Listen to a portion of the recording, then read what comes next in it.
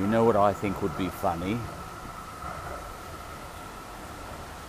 If little Archie, that's Archie Sussex, grows up to become a serial killer, and 20 years from now he's living in a converted warehouse, but no one goes in there. But if anyone did, on the walls of the warehouse, they would find thousands of photos of all the people who were meanest to his mother, and then people would start dropping like flies all over the world,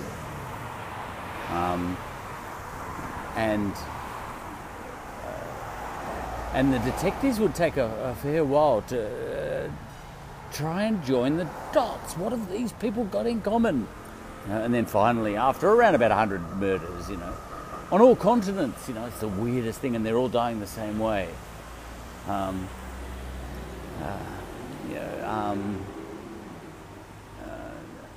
Eventually the detectives will hit upon it, and they will say, all these victims were mean to Megan.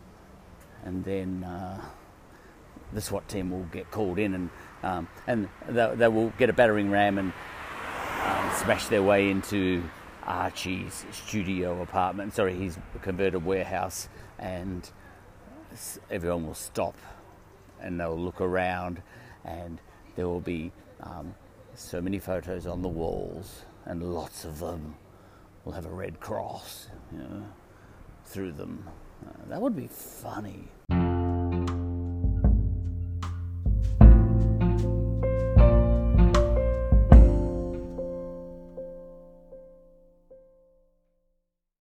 There's every chance that Harry and Megan are just a couple of humans who have fallen in love. It's not much more complex than that,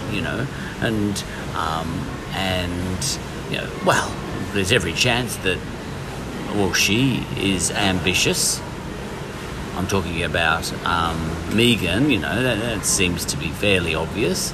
Harry, he'd have to be fairly ambitious, would he? I don't know, What is he, the product of Charles and Diana? Diana, she didn't set the world on fire. Charles, look, he doesn't set the world on fire, but he might not be the dad. There was that other bloke who might be the dad. Look, it really doesn't matter. I would advise Harry, by the way, if it all goes haywire, Harry, go and get a DNA test. There might be something you can use in that. You don't have to give a real name. Give a fake name. Just find out, and then when you get the DNA test back, spit into the thing. Give yourself a fake name like Charlie Threadbow. That one works for me. And spit in there. Find out who your dad is, and go. Now, can I use this to my advantage? I'd do that. It doesn't hurt to have the information in your back pocket. It could benefit you. It could benefit you to have Charles as your father, and it could benefit you to have that other bloke as your father. I can't remember his name. Or even someone else altogether. Who's not Charles and not that other bloke, but someone altogether different. In which case, people might start criticising you and all that sort of thing. You might be Paul Burrell's kid. I remember that name from somewhere. Now, or just someone straight off, the bus to Piccadilly. Having that in your pocket, people say, you've got duties, Harry, and all that sort of stuff. If the heat gets too much and people are saying, you have, smashed the institution that is the royal family, and you could run a line, listen, I'm not even related to any of them. I'm like you. and by that stage, you might be Hollywood royalty, and people say you owe the British, royalty something, and you can say, well, no more than you do. I'm not even related. Now you may never play that card, Harry, but why don't you have it in your back pocket? I wouldn't be surprised if Harry's already got that one in his back pocket. I would have had it in my back pocket by now if I was him. But having put all that aside, now that's interesting, because Harry and Meghan might be an ordinary couple trying to make their way in the world, and they might be in love, may not be some, and there might be a bit of ambition there, but is that a crime? And so on and so forth. Look, it is a crime, if you're looking at it from one angle. From possibly it's a crime, a crime of treason, to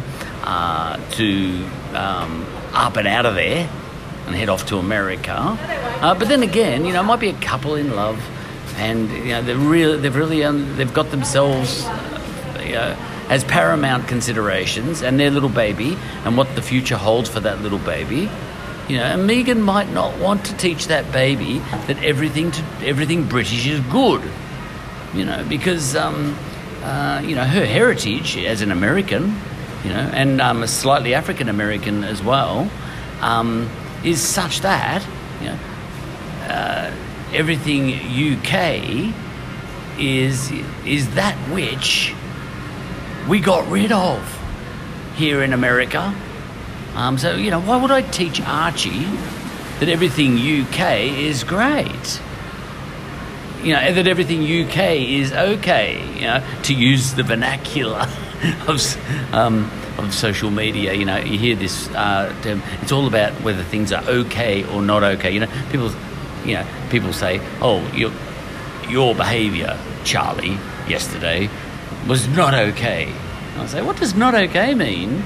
It's either good or it was bad. My behaviour was either good or it was bad. In most cases. Sometimes I might behave in a way that I think is great. With my attitudes or something. Maybe I'm a racist. Maybe I'm an anti-racist. Maybe I'm this. Maybe I'm that. But the point is, whatever I am, I may be operating. I might be having a behaviour that I think is great, and then, social media kind of has this phrase, they say, your behaviour is not okay. I say, what's not okay mean? I didn't think my behaviour was okay, I wasn't apologetic at all in my behaviour, because when people say your behaviour is not okay, there's a sort of assumption there that you thought it was okay. It's okay if I do this, but you may think it's great to do this thing, and the opposite of great is not okay, Anyway, that's a side issue. I don't even know what got me onto that. But the point is, Harry and Meghan might be just looking after out for the interests of little Archie, and Harry might already know that he's not related to the Queen or Prince Charles, and that he's a half-brother to William, in which case, that changes everything. Now, he shouldn't necessarily play that card, but it's nice to have that card in your pocket. If you've got the ability to have some information in your pocket that you can or that you may or may not use, why wouldn't you have it? I didn't intend talking about that when I just started this little segment, but it's just popped into my head, so I'm off and running with it already, aren't I? But there could be some factors at play here,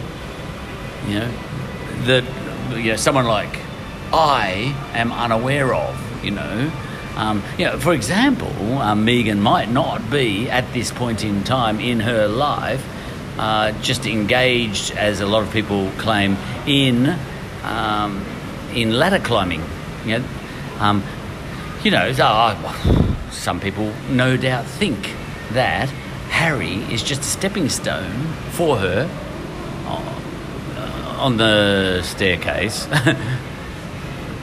of where she wants to go, and she's using Harry, that sort of thing.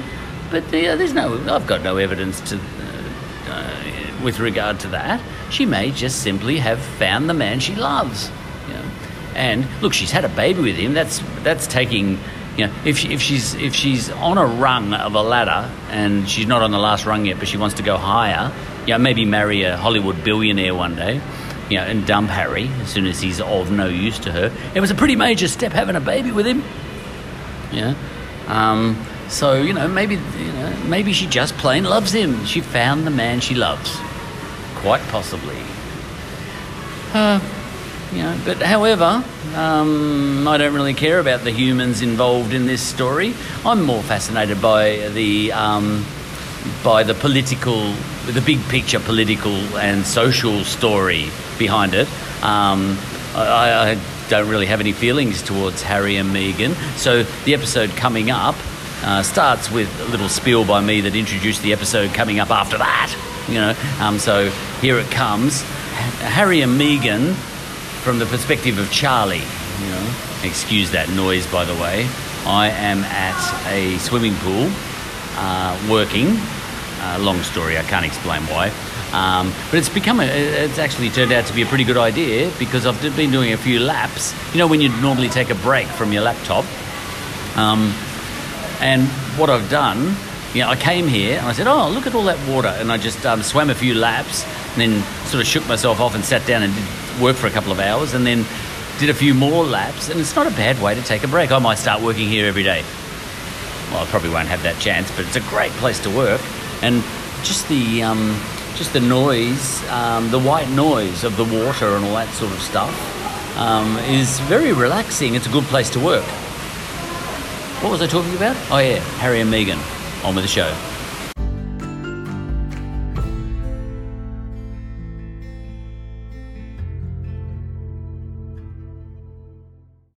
I've already recorded the episode that's coming up. It's about Harry and Meghan, who have trademarked, as I understand it, the words Sussex Royal. And for all I know, that's not even a big deal. But that doesn't stop me having a little bit of fun wondering if it's a big deal. So, that's what this episode's about. There was something... I can never remember what I've heard and what I haven't heard and all that sort of thing. I don't hear any gossip, but I do hear a few things on the BBC World Service. I listen to that a lot, and all that sort of thing. So I keep up with the gossip a little bit.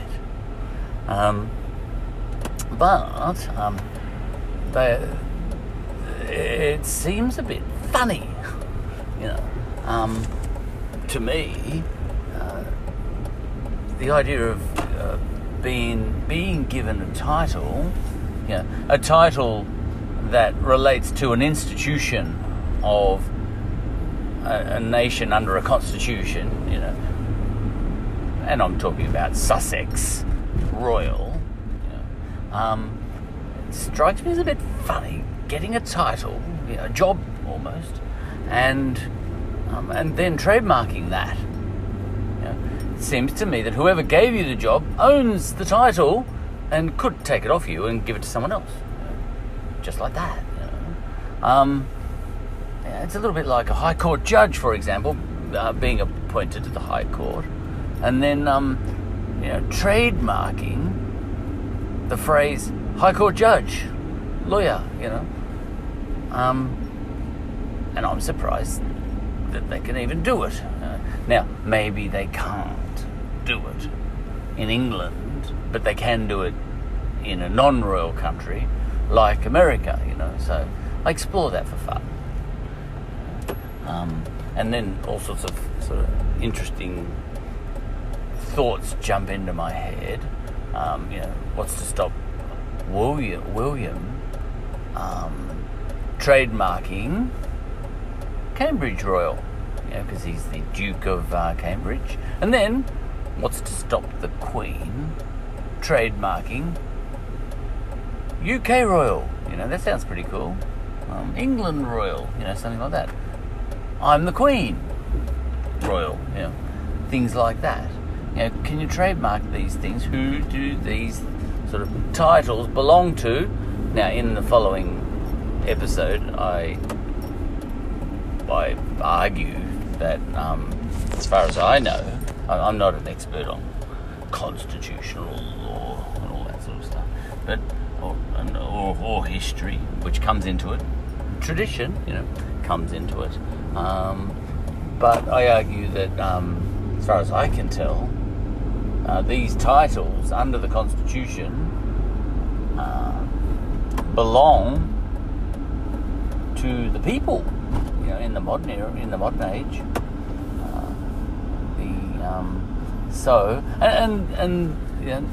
I just have fun mucking around with that. That's all. Now, and then I started imagining, all right, what if tomorrow? I'd almost do this if I was Queen. I think the Queen doesn't want to rock the boat when it comes to Harry and Meghan, as far as I can tell.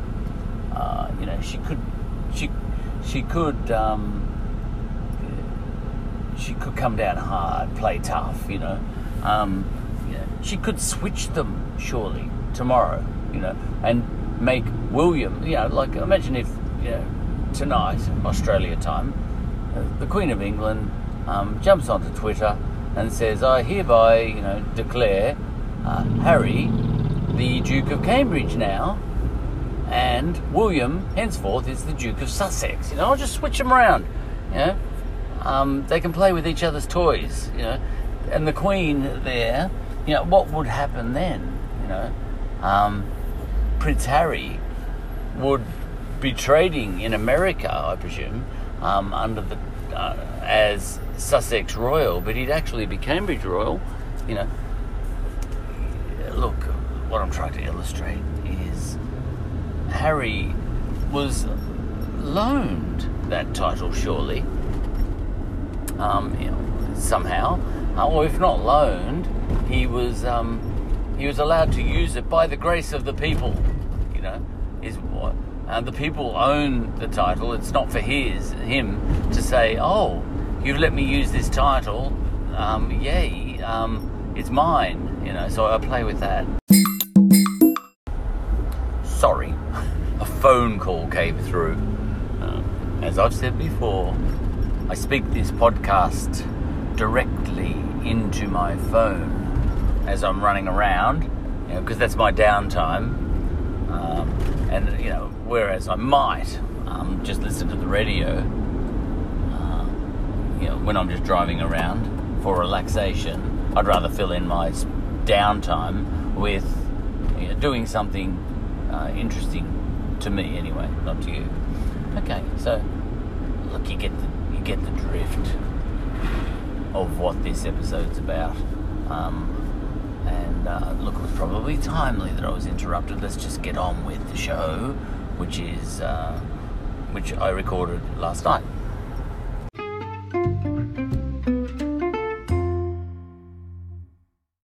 Did you hear? This should have been a canary in the mine. Did you see that bishop who was officiating at Harry and Meghan's wedding? He was the first estate. That bishop, I can't remember his name, I'm tempted to call him Desmond Tutu, but that's just because he was black, but he sounded like, and also because he sounded like Desmond Tutu and acted like Desmond Tutu. You've got to love. You remember the way Desmond Tutu used to do that? All right. Now, what happened at Harry and Meghan's wedding was Harry and Meghan, needed to feel good about themselves and all their wealth and all that sort of stuff. And that wedding emphasised all the good causes in the world except the wealth gap, between the super wealthy and the new peasant class, the ordinary people. Now, and what Harry and Meghan were doing by having, Archbishop Desmond Tutu there, is, they were saying to the people, look, don't take it from us, that we are good people and beautiful people, for all the causes that we are beautiful about, LGBT, anti-racism, everything else. Don't take it from us. Ask him.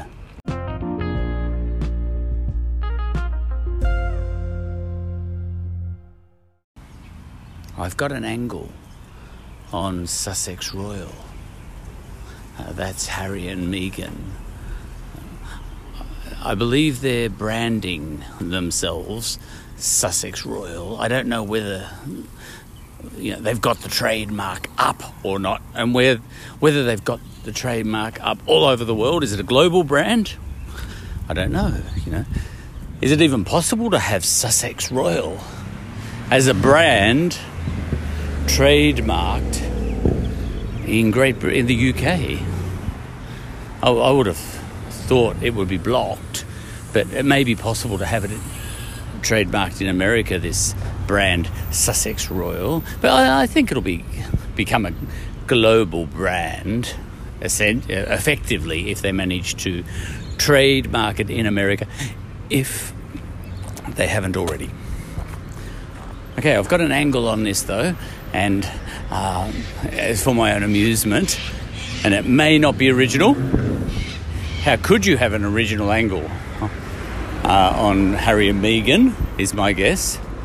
But I don't read the gossip, so if it has come out, I wouldn't know about it. Although I do hear some things because I listen to the BBC World Service a lot, and some of it comes through there. Okay, here's the angle, and it's going to draw on some of the stuff I've been talking about in this podcast. So this is not really about Harry and Meghan. It's really just using Harry and Meghan to flesh out some of the other stuff I've been talking about. For example, the English and French and American revolutions. There's the angle. Right. Now the angle goes like this. There was a time, long, long ago, in feudal England, where effectively the Duke of Sussex would own Sussex. Now, in what way? I'd have to know more about the political system of the feudal England a bit better than I do. But there might have been a merchant class. There was eventually. But a long, long time ago, I think you sort of had this situation where the Duke of Sussex would effectively own the people of Sussex. Okay. To a certain extent, the Duke of Sussex would be Sussex. You probably know where I'm going with this. Okay. And the reason that the Duke of Sussex could be one and the same thing as Sussex, more or less, was because before the English and the French revolutions, the king or queen and the nobility of England and all the other houses of Europe and beyond would derive their power from God. Okay. God gives the monarch power to rule the people. And then a priestly class is set up to ratify that, because a priestly class would be set up to be in contact with God in order to be able to ask God whether this is true or not, just in case the peasants make inquiries, and the peasants would make inquiries to the monarch saying, are you sure that God gave you this power? And the monarch would be able to say, don't ask me, ask the priests, And the priests would, who are often related, they'd be the second son, as it were. The first son would get the inheritance and the second son would, become a bishop. Okay. And the priest would say, yes, it's true, actually. I spoke to God and it's true, So, and then, the noble class, the Duke of Sussex, would make a donation to the priests then, build a church, whatever. pay the priest's salary. It was a sweet deal, and the way it worked out was very, very often, if the Duke of Sussex back then played his cards well, not only did he get to own the people and own the wealth and own everything, really, effectively, by the grace of God, but the people would love him for it, because God had given the Duke of Sussex wealth. By the grace of God, the Duke of Sussex had all this power, and he was passing some of that on to the peasants. Very little, but the point is, you'd be grateful for anything you've got, Okay, but the central sort of point, I think, is that the Duke of Sussex, for example, would be one and the same thing as Sussex. I think you know where I'm going with this, right? Now, that was back when you were the Duke of Sussex by the grace of God. You were not answerable to the people. You were answerable to God, and the people were owned by you. You were owned by God, but the people were owned by you. Okay. So that's that. So God was up in the clouds, Okay. That was that God, Now, the French Revolution came along, all that got swept away, we don't have an English monarch. We don't have, Queen Elizabeth II has not got her power by the grace of God. It's a constitutional monarchy now, and Queen Elizabeth II's power derives from the people. She is the Queen by the grace of the people, and the people can have a referendum tomorrow and vote her out. This is why royalists are very nervous about referendums on becoming a republic, whether that's in Australia or England or anywhere else. Okay. So, completely different box of frogs we've got these days compared to what we used to have. Now, the way that works out is the people have all the power, and they say, we agree to allow you to be a titular king or queen, or, by title, a king or queen, as long as you play a role, and it's very... The people exact very strict rules on how the king or queen can play that game, as a titular. I hope it's not titular, because titular would sound very funny if it's titular, but I'm sure I've heard that. I often read stuff and don't know how it's pronounced.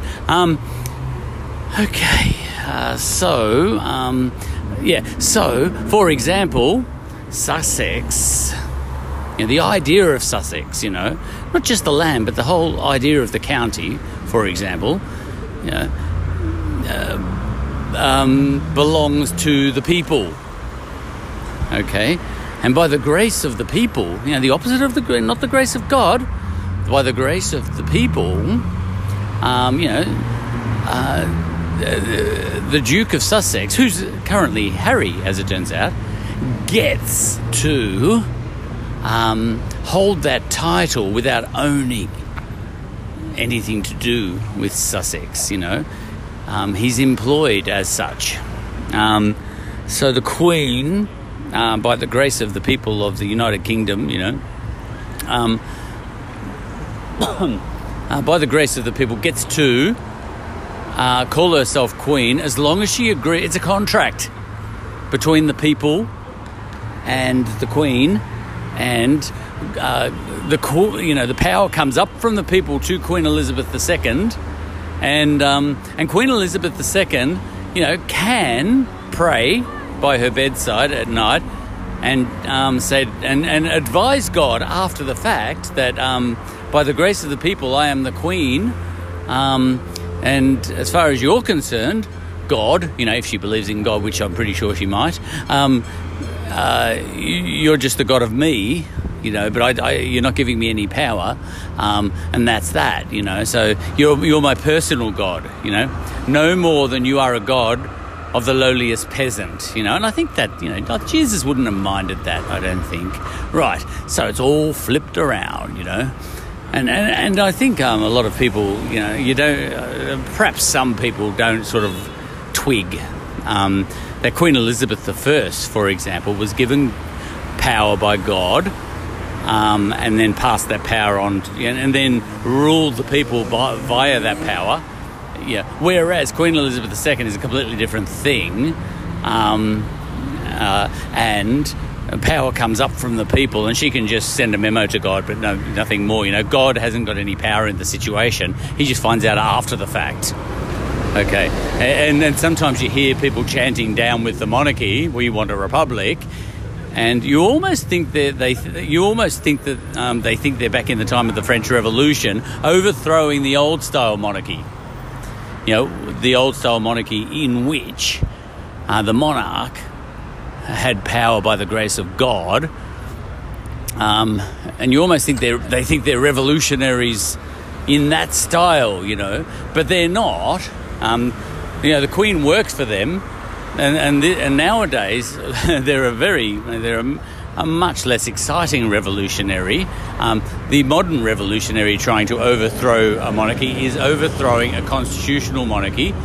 You know,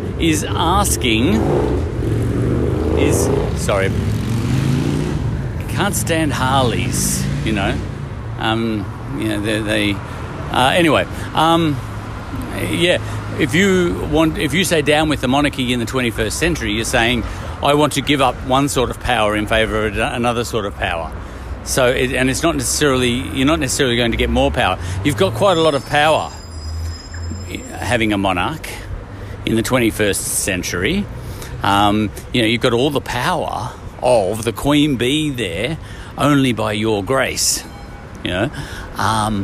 You kind of have to ask yourself, if you want to switch that from a constitutional monarchy to a constitutional republic as such, you know, constitutional monarchy is a kind of republic anyway, but if you want to switch that, you're sort of saying, I want to give up that power in favour of this other power. Both powers are constitutional powers, and I somehow think that I might end up with more power. Look, you probably won't. You know, so all you're asking is for a different style of power. As a person arguing for the Republic, and this is why revolutionaries in the 21st century, it just doesn't feel right. You know, it doesn't feel as exciting as Les Mis, you know, and all that. You know, you try and wave your flag and people say, "I'll put that down, mate." You know, it just doesn't seem so exciting. You know, and the reason for that is, I think a lot of people do know that back in the French Revolution, you were waving the flag to get rid of a monarch who was ruling you, and you had no power.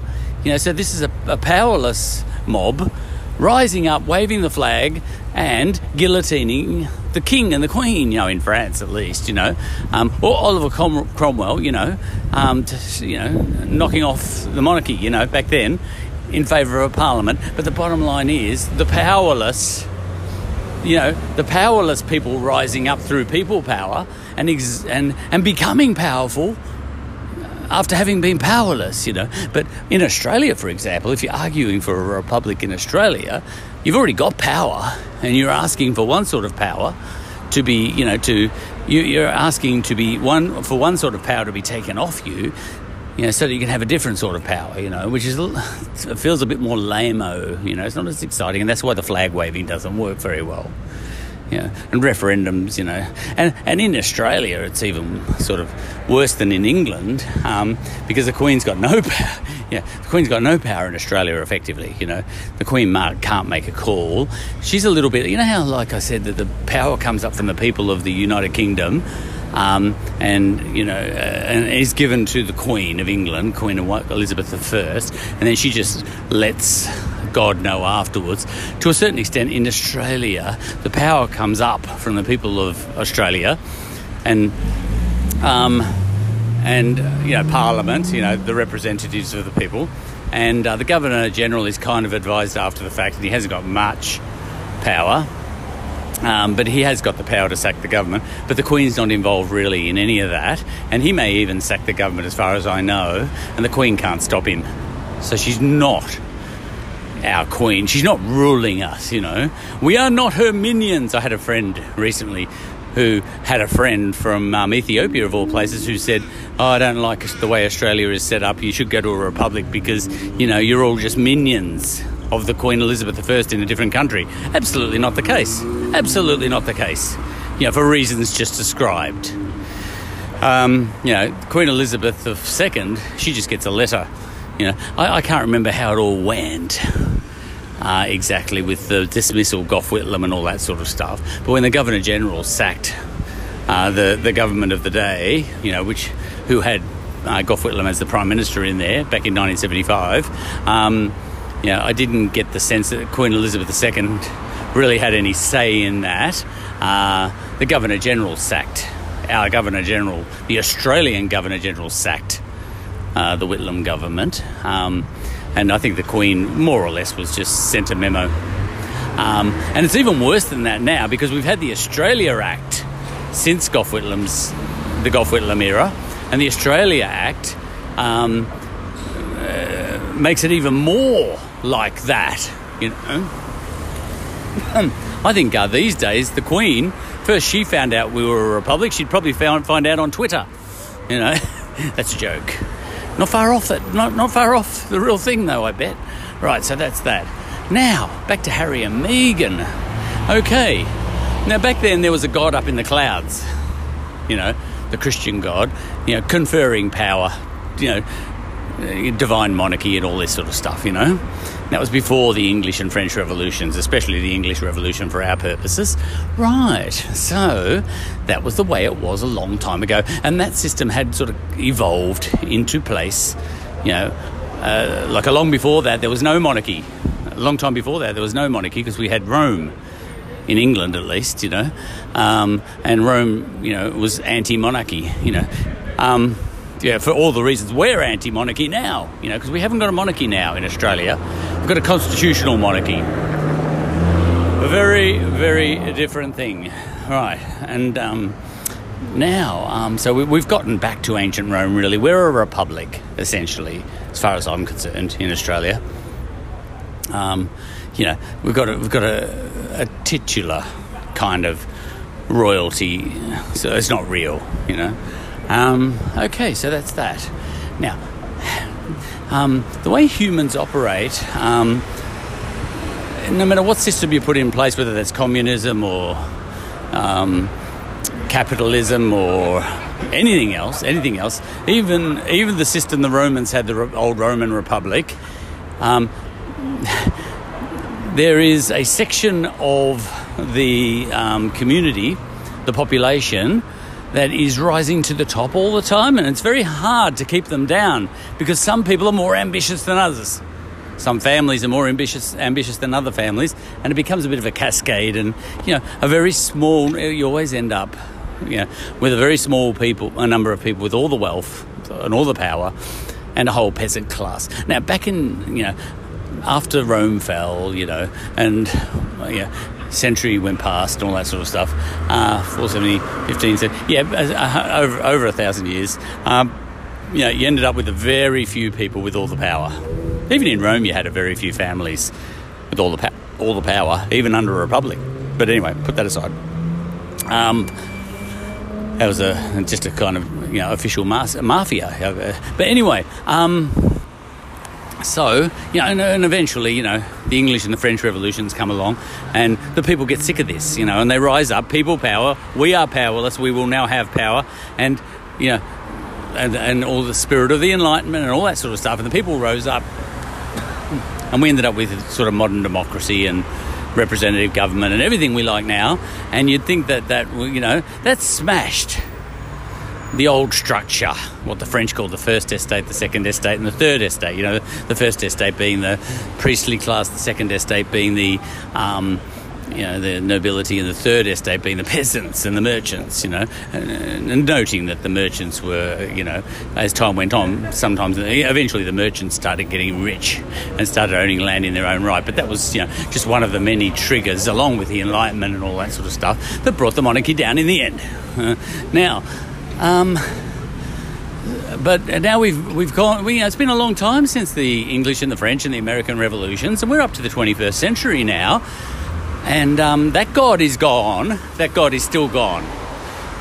Seems to be a pretty big factor in America. But look, for all intents and purposes, that God is not giving power to any monarchs in the world at the moment.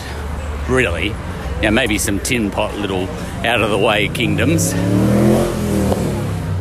But that Christian God, he's not handing out much power at the moment. People power rules the world over, almost the world over, right. That God's, he's nobbled. He's been nobbled. But I think there's a new God in town in the form of, now how shall I put this? Celebrity global branding wealth class. Now, way back in the ancient times, there grew up a noble class, Well, that's been knocked on the head. The noble class is ineffective, at the moment. But there is a new noble class, but it's not noble. I'll just call it a celebrity global branded super wealthy class. And now this one is an interesting one because it champions all sorts of good causes, and they are genuinely good causes, all but one. The only cause that class doesn't champion, look, it champions anti-racism and LGBT and disabilities and, love, especially love, Did you hear, this should have been a canary in the mine. Did you see that bishop who was officiating at Harry and Meghan's wedding? He was the first to stay. That bishop, I can't remember his name, I'm tempted to call him Desmond Tutu, but that's just because he was black, but he sounded like, and also because he sounded like Desmond Tutu and acted like Desmond Tutu. You've got to love. You remember the way Desmond Tutu used to do that? All right. Now, what happened at Harry and Meghan's wedding was Harry and Meghan, needed to feel good about themselves and all their wealth and all that sort of stuff. And that wedding emphasised all the good causes in the world except the wealth gap, between the super wealthy and the new peasant class, the ordinary people. Now, and what Harry and Meghan were doing by having, Archbishop Desmond Tutu there, is,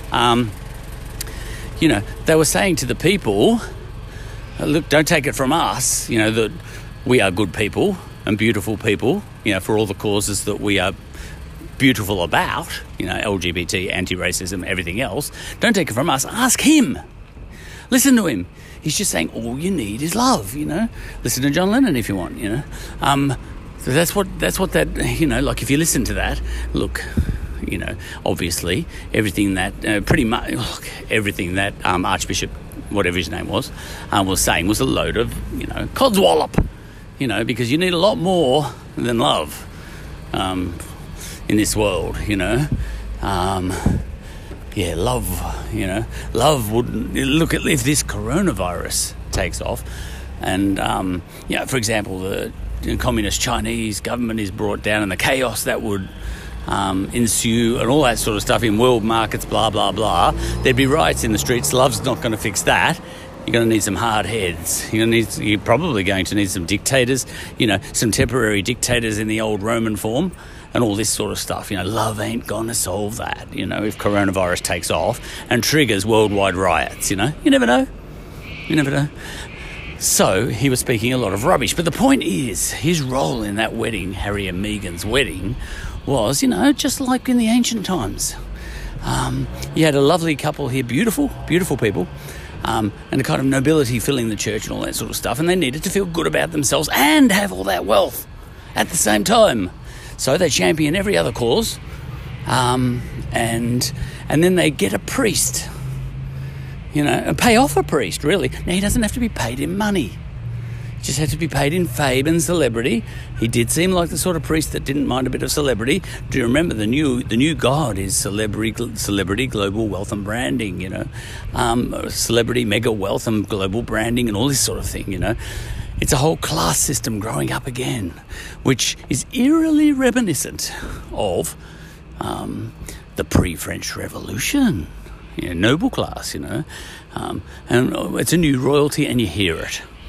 Hollywood royalty, you get this spectre of, Meryl Streep, for example, or Paul McCartney, on Richard Branson's yacht. And, I Googled Meryl Streep's causes once, and there was a long list of them, something like 12 or 13 or something. And I looked through them all, and, some of them were about poor people in other countries, like the super poor. But there was no cause there that was anything to do with the wealth gap between her and her fellow Americans, the gap between the super wealthy and the peasants. The new peasants, who vote for Donald Trump sometimes, and Meryl Streep says they're bad people, Now this echoes, there was a war in the Vendée during the French, the many French revolutions, because the French Revolution was just a running sort of sequence of revolutions, and there was a nobility in the Vendée region in France, the Loire Valley, and the revolutionaries rose up, and on behalf of the peasants, but the revolutionaries of that time, they were just one mob that wanted all the power and wealth, instead of the monarchy, And the people of the Vendée, voted Conservative, which was really weird, because all the, the Paris elite who had risen up and were trying to grab power, and still keep the peasants, because they didn't want to change the social system. They just wanted to change the political system. Things haven't changed. I could talk for hours on this, but anyway, the poor people of the Loire Valley, the Vendée region, effectively voted Conservative and refused. They sided with the Conservative nobility, of their region. They actually quite liked the system compared to what the other mob, the new progressives were offering. And the new progressives grabbed hold of the French army, went up there and slaughtered them all, And they remind me of Trump voters, And would the progressives of America rise up and slaughter the peasants of America in the same way? Who knows? I'm getting off Harry and Meghan, but it's all interconnected. Right. Now, in the modern age, when Harry is made the Duke of Sussex, it's not in any way, shape or form a sign that he owns Sussex in any form, like in any form that the Dukes of Sussex might have owned Sussex a long time ago. A long time ago, the Dukes of Sussex were Sussex. They essentially owned Sussex. They owned the people, essentially, The people were allowed to survive by the grace of the Duke of Sussex, and they were grateful to the Duke of Sussex, and he was Sussex, and he was grateful to only God, Well, he was grateful to God through the Queen or the King, Now, we threw all that away. We pushed it all away, and it's not like that now. The Duke of Sussex, Harry, the Duke of Sussex. These days, he is not Sussex. Sussex is the people, Harry is not Sussex. He's the Duke of Sussex, but he is not Sussex, You see in Shakespeare plays, Harry would have been called Sussex. Oh, hello, Sussex has come along to visit us, Morning, Cambridge. Oh, hello, Sussex, how are you, And all that sort of stuff, That's the way it was a long time ago in Shakespearean times. Now, and before especially, before that, even before the merchant class had kind of risen up and were making their presence felt and marrying into royalty, all this sort of stuff. Anyway, back then, the Duke of Sussex back then was Sussex. The term Sussex was his to use as he wished, essentially. I am Sussex, and the Queen or the King would say, I am England, and England is me, by the grace of God. Yeah, we threw all that away. Now, I was mentioning before, and I think I'm right, that even in, a communist system or this kind of combination socialist capitalist system that we've all got in Australia, because we are part socialist, we've got a lot of government-owned services, health and education, and a lot of other things, roads and everything. It's government owned, so it's semi-socialist. We don't have private armies, for example, so it's fairly socialists. All the money goes into the centre, government, and both of the Liberals, who are our Conservative Party, and Labor, who are our more socialist party. They're both they're not that different from each other. They're both a combination of capitalist and socialist, and it's only in the fine detail. They're about 2% different from each other, right? And when we have an election, it's it's just about that 2%. Do we want to be 2% more socialist or 2% less socialist? It's not much in it. Now this is interesting. So, actually, I've got to do something now, so I'm just going to finish off by summarising really quickly. I could have talked for another half an hour, but I won't. I think the new god is this celebrity, global branding and wealth. And I think Harry, for all his words of progressiveness, is managing, and all of them are, all the celebrities, Richard Branson, Meryl Streep, all these people, they're the new nobility. One day they'll get guillotined. And what they're doing, and what Harry's doing, is echoing the Dukes of Sussex of old, in him and, Meghan, grabbing the title Sussex Royal and globally branding it, because I think that's what they essentially will end up doing. By globally branding it, this is almost like they own something of Sussex in a big way too. Like owning Sussex back in the ancient times, feudal times, was a huge deal. Now you might say, he's just he's just got a trademark out. That's a completely different thing. No, that's the big thing in the 21st century. Global branding is a huge deal. It's massive. This is the new, to a certain extent, if you're a Duke, he's the Duke of a different type of Sussex. He's the Duke of a global brand called Sussex, and he owns Sussex. If he can trademark Sussex Royal as a brand, a global brand, and then I don't see that he's that, because we're talking, that could be worth $1 billion, someone said, in 10 years, maybe more. But the spirit of the English and the French revolutions was such that Sussex, and everything to do with Sussex, was owned by the people of Sussex. Not by the bloke they've put in as the titular sort of duke, not the actual duke, but the titular duke, under a constitution that includes that sort of system, and by making a grab for the title, for the Queen said, listen, I will allow you to have the title of Sussex, and he says, all right, well, as a result of that, I am Sussex, and the Queen's likely to say, what? Yeah, but I think Harry and Meghan have got something over the Queen in this case. She's a bit powerless, I think, because, they can trigger a PR disaster, and I think she's a bit nobbled, and I think she quite likes Harry and all that sort of stuff. I don't know about Meghan. But anyway, all that aside, I think Harry has declared himself to be Sussex in a global branding sense, which is the new god. He is deriving his power from the global brand, from his celebrity status and his wife's, and this is the new god. He's gone back to pre-revolutionary times, and a new peasant class, probably might emerge out of all of this over the next 50, 100 years and all that sort of stuff.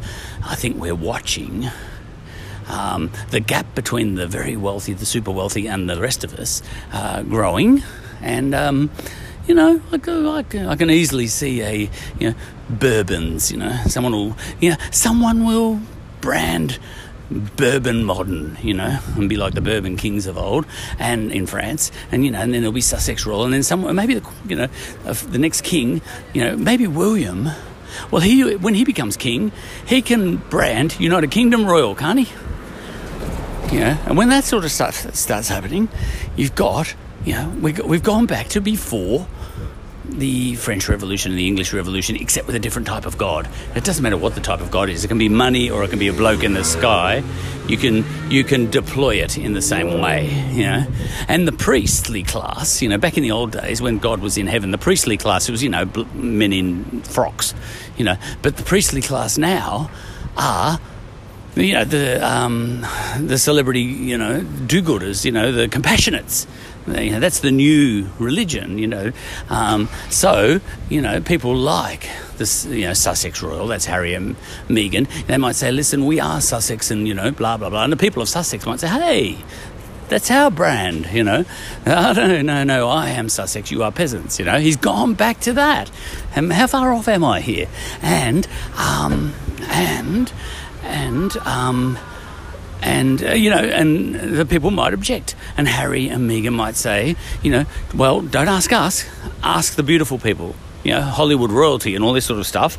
Ask Meryl Streep, ask Paul McCartney, ask all these celebrities you love, ask the Kardashians, ask anyone, ask Jay-Z and Beyonce, ask all these people, and they will say yes, because we're handing them some cash as well. We're all friends, just like the priestly class and the noble class were back in the olden days. But the point is, this is a new political system, and the old social system of old is on its way back. I wouldn't be surprised, and goes in waves, this thing, doesn't it? And look, unfortunately I won't live long enough probably to see the guillotines wheeled out, but if you're a bit younger than me, you might.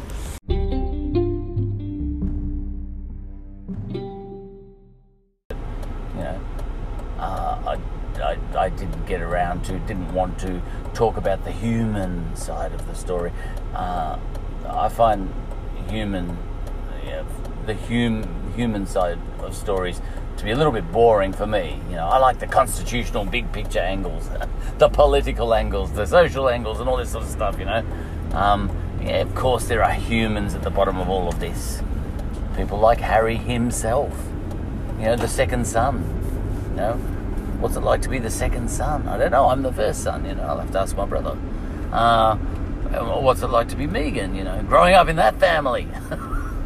That sort of thing, and my first instinct there is to barrack for Meghan if she's trying to elevate herself out of that world, that she grew up in. Then good luck to her. We barrack for people like that in general, don't we? And maybe when it's an ambitious woman, we don't. An ambitious man, starting at the bottom of the heap and clawing his way out of the sort of dross gutter or whatever. Look, she wasn't in the gutter, but she was just ordinary. She was born into a very, very ordinary situation. Just she's like me, really. She doesn't seem to have been any better off or any worse off.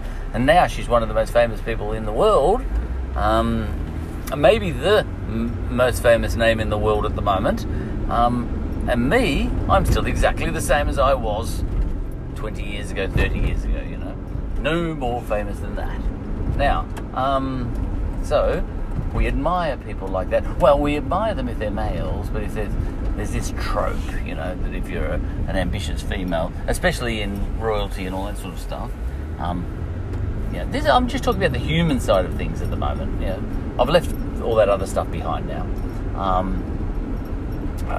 But on a human level, I find myself barracking for Meghan. People say, like they might think she should pull her head in or something, but she's made no secret of the fact that she's climbing. She's social climbing, and who are you to say that to declare she's got to the top rung and she should stop climbing? Who are you to say that? I'm talking on the human level. Now, she may well trash each rung, as she goes up, and she may not, but if her ambition is to get to the top of that ladder no matter what, we admire that in other people. Like Little Richard, I often use him because he's my favourite. He climbed right, from the gutter. He was on the lowest of rungs, the lowest possible rung you can imagine, really. You hear a lot of rappers and everything say, "Oh, I've had a bad life," and all this sort of stuff, and I've had racism and all this sort of stuff. But Little Richard, to a modern rapper, I would say, try growing up as an African American kid on the wrong side of the tracks in the deep south, Macon, Georgia, back then in the 1930s, he's doing all right now, Little Richard. He's living in comfort now. He's confined to a wheelchair at the moment because he had a car accident when he was about my age, and it never did come good again. So he's been, battling that all his life, really, for a whole 40 years.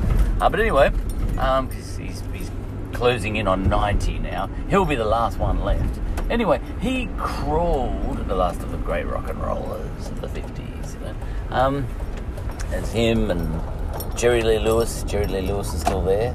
Who else? One of the Everly Brothers, and that's about it.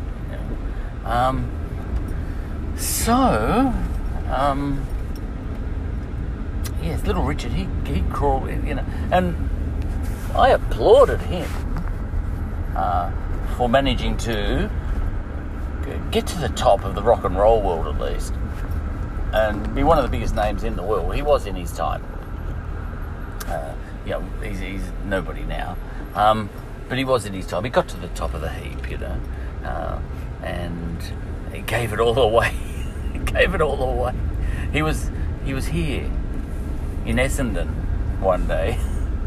I've digressed, haven't I? I don't care.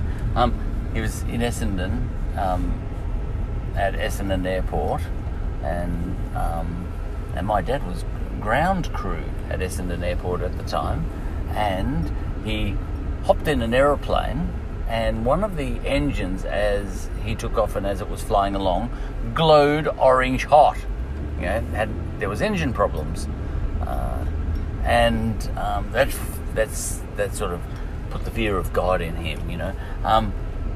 He had one of those preacher dads. He had a hard childhood, really.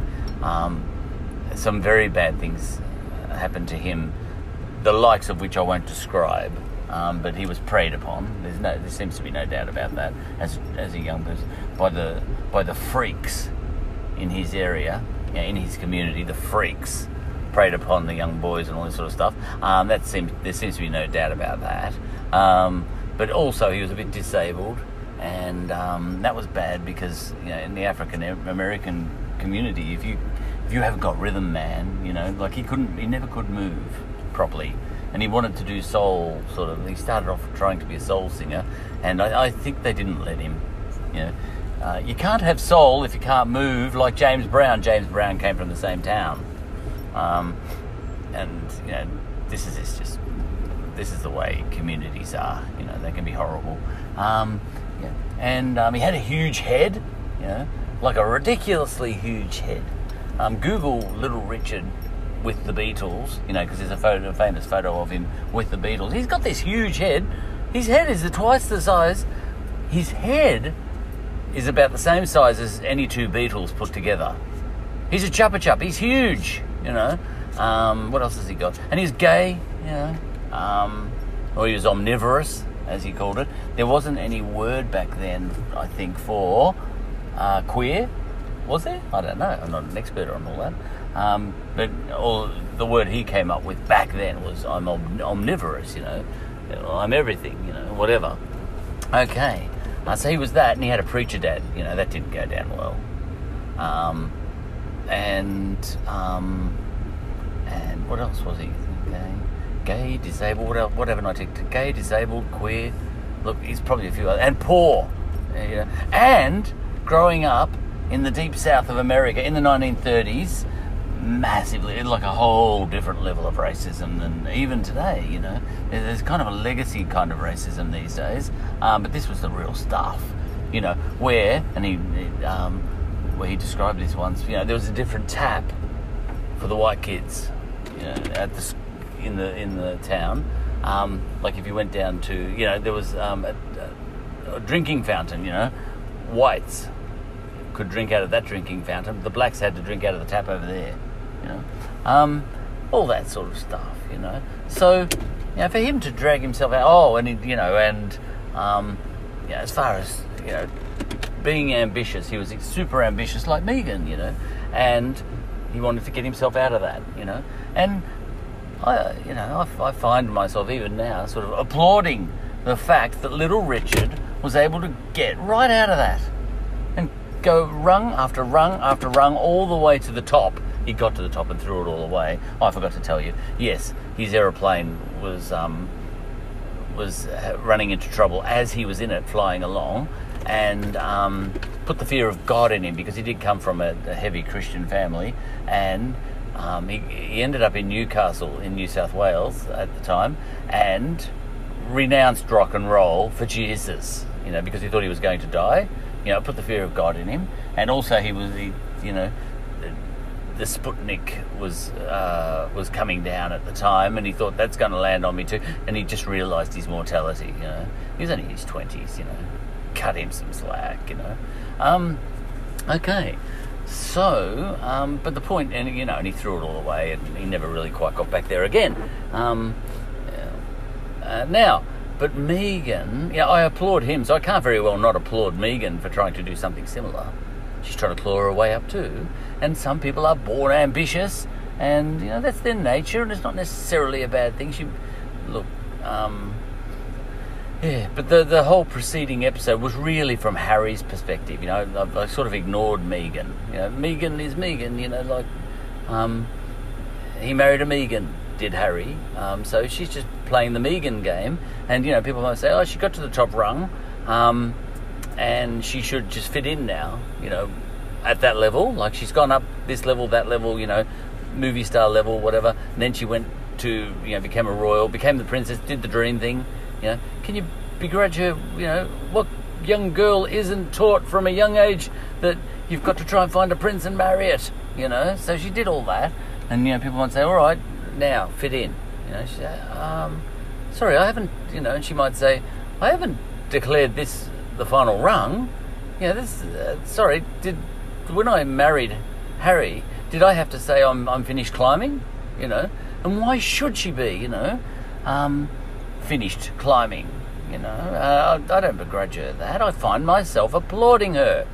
You know, it matters to me personally, perhaps not much. You know, but you know, it matters to someone who's a bit into the British. You know, not into the royal family, for goodness' sake, but into the institution that is, you know, the executive under our constitution. You know, which I've already talked about. I don't want to get back into constitutional stuff again.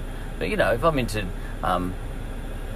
places like the UK and Australia, you know, maintaining the current system and not switching to something like the American Republican system, which I'd be very frightened to switch into at this point in time. I think any vote for a Republic would go down like I can't say what just jumped in my head just then. I wouldn't, if I was a Republican in Australia. You know, I wouldn't be calling for a vote at the moment, because what you're doing is you're asking for a switch from something that's fairly stable, like, you know, the political system that is Australia. And yeah, I already talked about this, didn't I? And you know, and you want to bring in an elected president. Yeah, it's wonderful in Australia how we have a Governor General, and the best thing he can possibly do is do nothing and say nothing. And he does do nothing and say nothing by and large, year after year after year, and you know, just goes bang every now and again if he has to. You know, and we might switch that to an elected president instead, who will, you know, we'll have to make promises in order to get elected. And once you make promises, you have to do things every day. And Donald Trump is doing things every day. Like, he's on Twitter every day saying things. And he's always doing things, signing executive orders, always acting, saying. And my God, our Governor General, I don't even hear from him, Peter Cosgrove. In fact, I'm not even sure if he's still the Governor General, you know. Have we switched? Have we got a new one yet? Look, see, I lose track. Because he's so irrelevant. You know, look, he's sitting behind the scenes. He's ready there. He's there, ready to go bang if he needs to. But he doesn't interfere and involve himself day in, day out. You know, in the same way that the Queen doesn't in political affairs. You know, and Donald Trump does. You know. But anyway, look, I don't begrudge Meghan, for goodness sake. In fact, I'd be a hypocrite if I applauded Little Richard and didn't applaud her. So, you know, I say, go for it, Meghan. You know. Now Harry, the person, he's just a rabbit in the headlights at the moment. I think, you know, he's got Meghan, you know, and he's got the institution that he's. Look, I don't know.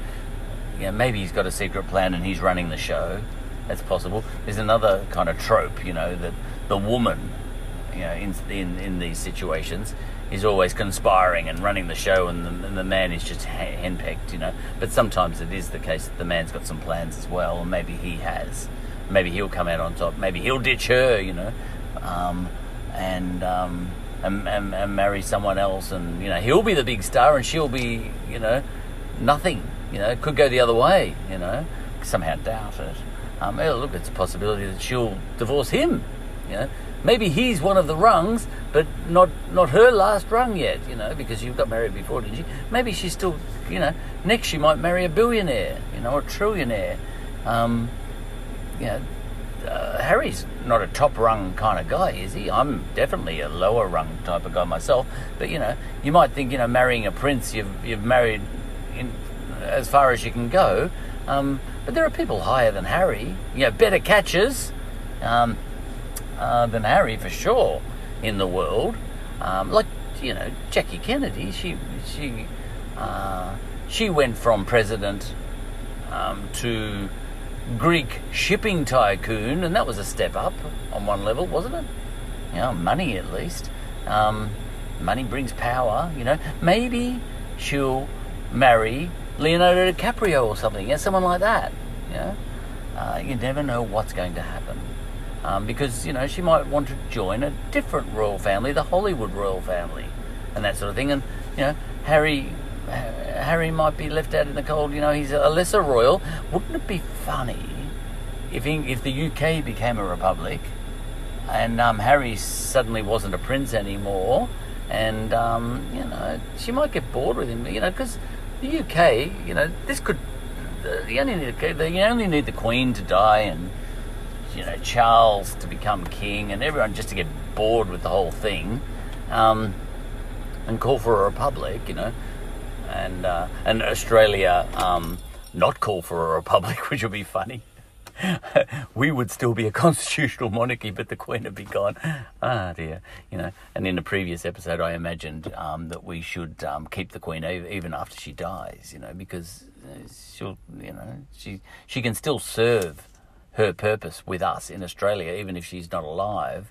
In fact, you know, look, I made a whole episode about that. I actually think that's true. You know, we could keep her, you know, she could be a virtual queen, you know, the memory of a queen, and we could still be a constitutional monarchy because she's got no say in Australia anyway, you know. I want to give it another hit out. And this is this idea, you know, let's say the Queen dies today, you know, and I'm thinking Australia could just could say, all right, our allegiance from now on is with the Queen as she was on the day she died. You know, we don't need her to give us any more wise advice. You know, she lived for a long time. We have plenty of recordings of her, so we know what she was all about as far as, you know, giving moral guidance, for example. And, you know, she becomes something of a secular god, at that point in time, and we swear, we continue to swear allegiance to her, even though she's dead.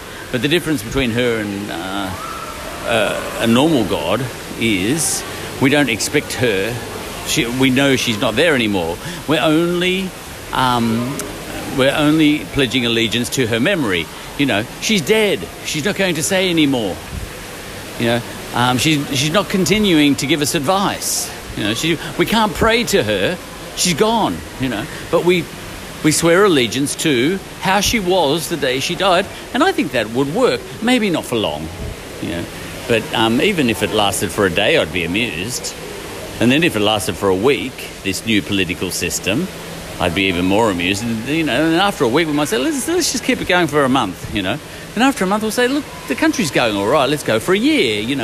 And it's just a question of having some imagination. And, look, you might say that's crazy. A new political system is crazy, This royal family that is frozen in time. But to that I would say, you'd never have a Harry and Meghan situation again, or an Edward VII or whoever he was who ran off with an American actress or something. The royal family couldn't embarrass us anymore. It's finished embarrassing us. It is frozen in time. Harry and Meghan, little Archie, Harry and Meghan's kid, would be 1 year of age forevermore. We would swear allegiance to, Harry and Meghan. There's something in it for them too. They would never die. We would swear allegiance to the royal family as it existed on the day that Queen Elizabeth II died, and we would sort of send a memo to England and say, look, regardless of which way you go from now on, we're sticking with Queen Elizabeth II as she was on the day she died. It makes no material difference to us because she wasn't giving us any political or social advice anyway. We stopped. We stripped that power off her long ago. The power to intervene in Australian politics. Look, right now, the Queen can't interfere in Australian politics. Like technically maybe on a constitutional lawyer might say she can, but in practical terms she can't, because if she interfered in Australian politics, there'd be an outcry, and it'd probably trigger a referendum on a republic straight away. So she can't. Even if on paper she can, she can't. It's been many, many years. I reckon a good, since the time of Whitlam at least. In my lifetime, I don't think the Queen has been allowed to interfere in our politics anyway. So what difference between that is there and a Queen Elizabeth II who's dead? And you might say, well, you can't have a dead queen as your monarch. And I say, yes, you can. It would make no practical difference. Why don't you try it for a week, is what I would say. And if the country's going all right, keep it going. We'll send a memo to the UK and say, listen, we're just going to, you're going to put Prince Charles in as king, but we're going to stick with Queen Elizabeth II, and we're going to have a dead queen. You can have Prince Charles, and whatever you do in the future, United Kingdom, we are going to stick with with the United Kingdom we knew on the day that the Queen died. You could even become a republic, United Kingdom, but we'll still swear allegiance to the Queen, and politically and socially, we will declare and deem that the UK is a monarchy forevermore, so that our constitution reads right. But it's not the monarchy that exists on any given day after the Queen dies. It's the monarchy that existed on the day that she died. A close reading of the constitution might allow that to be possible. We might not even need to change our constitution. All we have to do is put a little, we simply have to just put in some legislation that we declare that Queen Elizabeth II is not dead for the purposes of our constitution, and on we could go. Look, what I would say, it sounds crazy, but then every political system, the new political system that's ever been created has sounded mad, you know.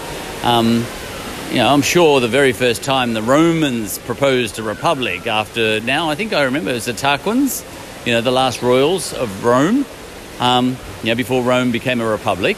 Someone might have said, let's not have a king at all. And, there would have been people saying that's crazy, and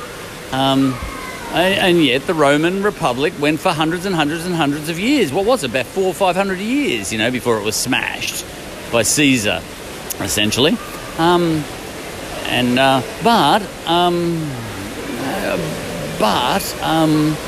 Australia could do the same thing, and maybe we'll get 400 years out of it.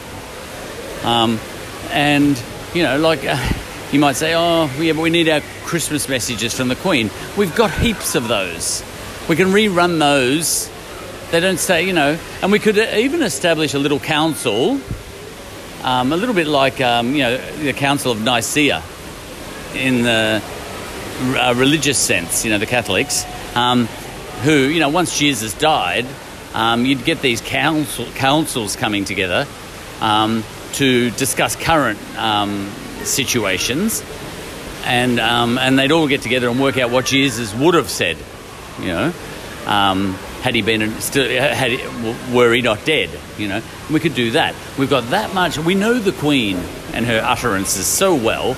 We could get a council together here in Australia that for every situation that comes along where we haven't got a precise ruling from the Queen on her attitude towards such things in giving us guidance, not political advice, but guidance, moral guidance or whatever she does, She does very little. We give ourselves moral guidance. We wouldn't even miss the human, called Queen Elizabeth II. This council would have very little to do, but we'll set it up anyway for the optics, and the Governor-General could say, listen, we've got a situation here, let's call our council together and decide, let's put out a Christmas message every year based on the spirit of Queen Elizabeth II, which comments on the year that has just gone past. Maybe coronavirus got out of hand and that triggered riots and everything all over the world, and and we will write a speech on behalf of the dead Queen in the spirit of all the speeches we have of her, which are all pretty much the same, I reckon we could write that speech. Look, her speeches are written by speech writers anyway, aren't they? She's not that smart. I've never really detected that she's that smart. I think she's more, she's got a lot of grace, Queen Elizabeth II, and she knows how to navigate the world, her world, without saying too much. She's surely she would have speech writers. I don't think anyone in the royal family strikes me as being super intelligent. None of them, as I look into their eyes, set the world on fire as far as I can tell. Queen Elizabeth II, Charles, William, he looks pretty vacant. Harry, he might be the smartest of them all, maybe, but, he might not even be one of them, So, this is what I think. We could have a dead queen. It's crazy, but I like having these little fun ideas, and I've tacked this fun idea on the end of this episode.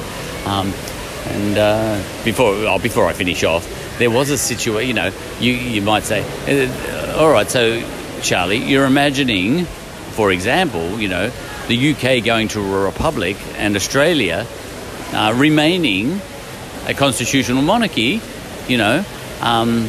one of the ex-colonies, and we sort of had that situation once with the Spanish royalty when in Napoleon's time. Spain had vast colonies over in South America, all the way up to Mexico, and I think into Texas and, modern Texas and modern California and all that sort of stuff. Spain had huge overseas holdings, all loyal to the Spanish monarchy. And Napoleon went to Spain, not to South America, he went to Spain and knocked off the monarchy. I think he might have killed the king and the queen or something, and, another king, or maybe the king died, and I think he sent, one of the kings ran off, the new king was a stupid son or something, ran off and hid. So he put him in exile or something. Anyway, the Spanish monarchy was knocked off. But now consider this. At the very moment the Spanish monarchy was knocked off, they didn't have the internet at that point in time. Okay. There was no way for the Spanish colonies to know that they were swearing allegiance. They were still swearing allegiance to a monarchy that didn't exist. How many days does it take?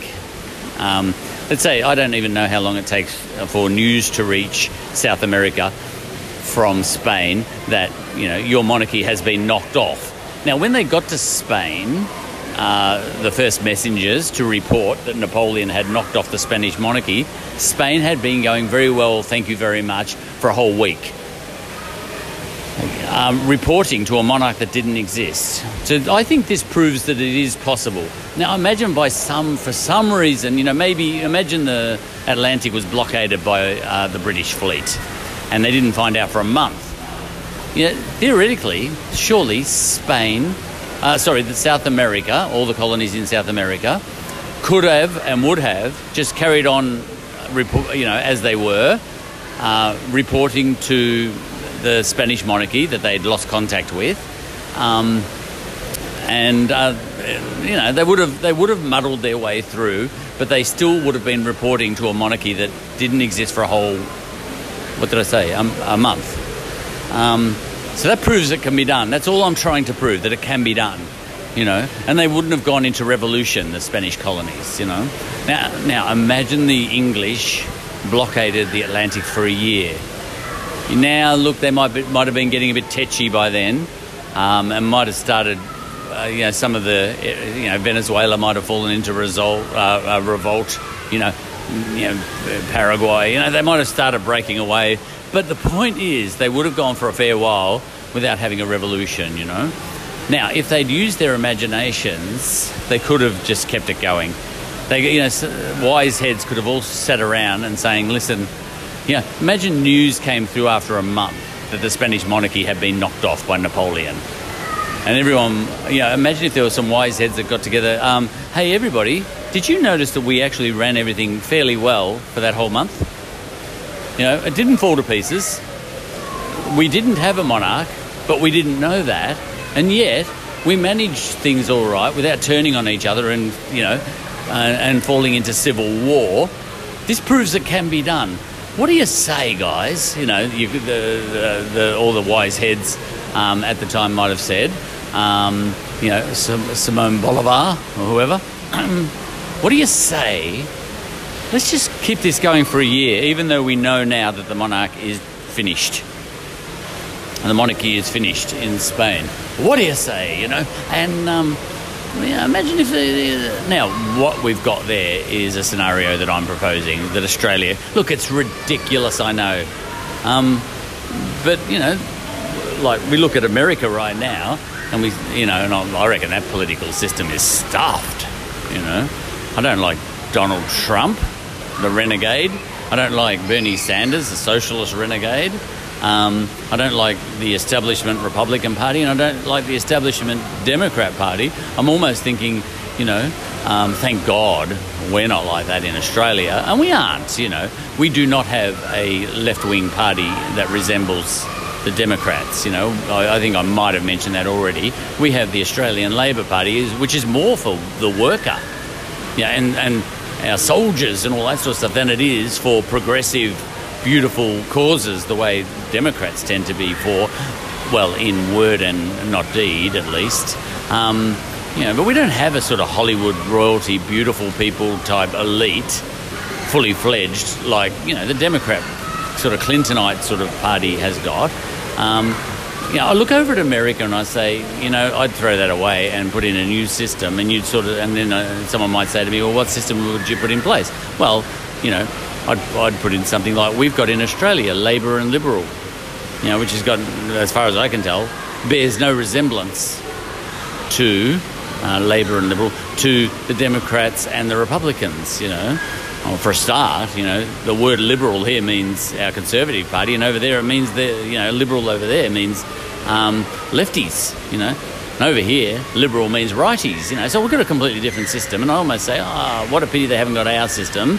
And imagine if America had our system with all that wealth. You know, maybe they could do a better job than they are doing with what they've got, you know. But then again, I might even suggest, hang on, what about this new system I'm proposing? You know, what about that for America, you know? Kill off the Republic, you know, make Trump the next Julius Caesar, you know, get him assassinated or something, and you need to bring something new in and get some sort of Augustus Caesar, you know, Julius Caesar's been knocked off, and get an Augustus Caesar in there to put in a completely different system, you know, pay lip service to the Republic, you know, the US Republic, the same way Augustus Caesar paid lip service, but put in place a system that is wholly new, you know, and you could put in this system, I'm imagining, you know, allegiance to who in America? Well, I don't know who they would pledge allegiance to. Washington. How does that sound? You know, and they could start again. Could we start again, please? You know, something like that. All right. Trump. Can't stand him. You know, the only person I hate more than Trump is Hillary. Yeah, but I do. I dislike both. And I don't like Sanders either. I don't like anyone over there. Trump. He's an institution smasher, you know. He's into smashing institutions. And I love the idea of independent institutions, you know. And Trump is into smashing them, so I can't like him. Look, I want to finish this episode now. So, you know, the UK could become a republic. Prince Harry might suddenly look not such a good bet, and she might marry someone in Hollywood royalty instead, you know, and that's the next rung, you know, and so on and so forth. She might marry Donald Trump's son. You know, anything could happen. You know. Anyway, that's enough. That's the humans anyway. I was a good boy. I talked about the human side of things, you know.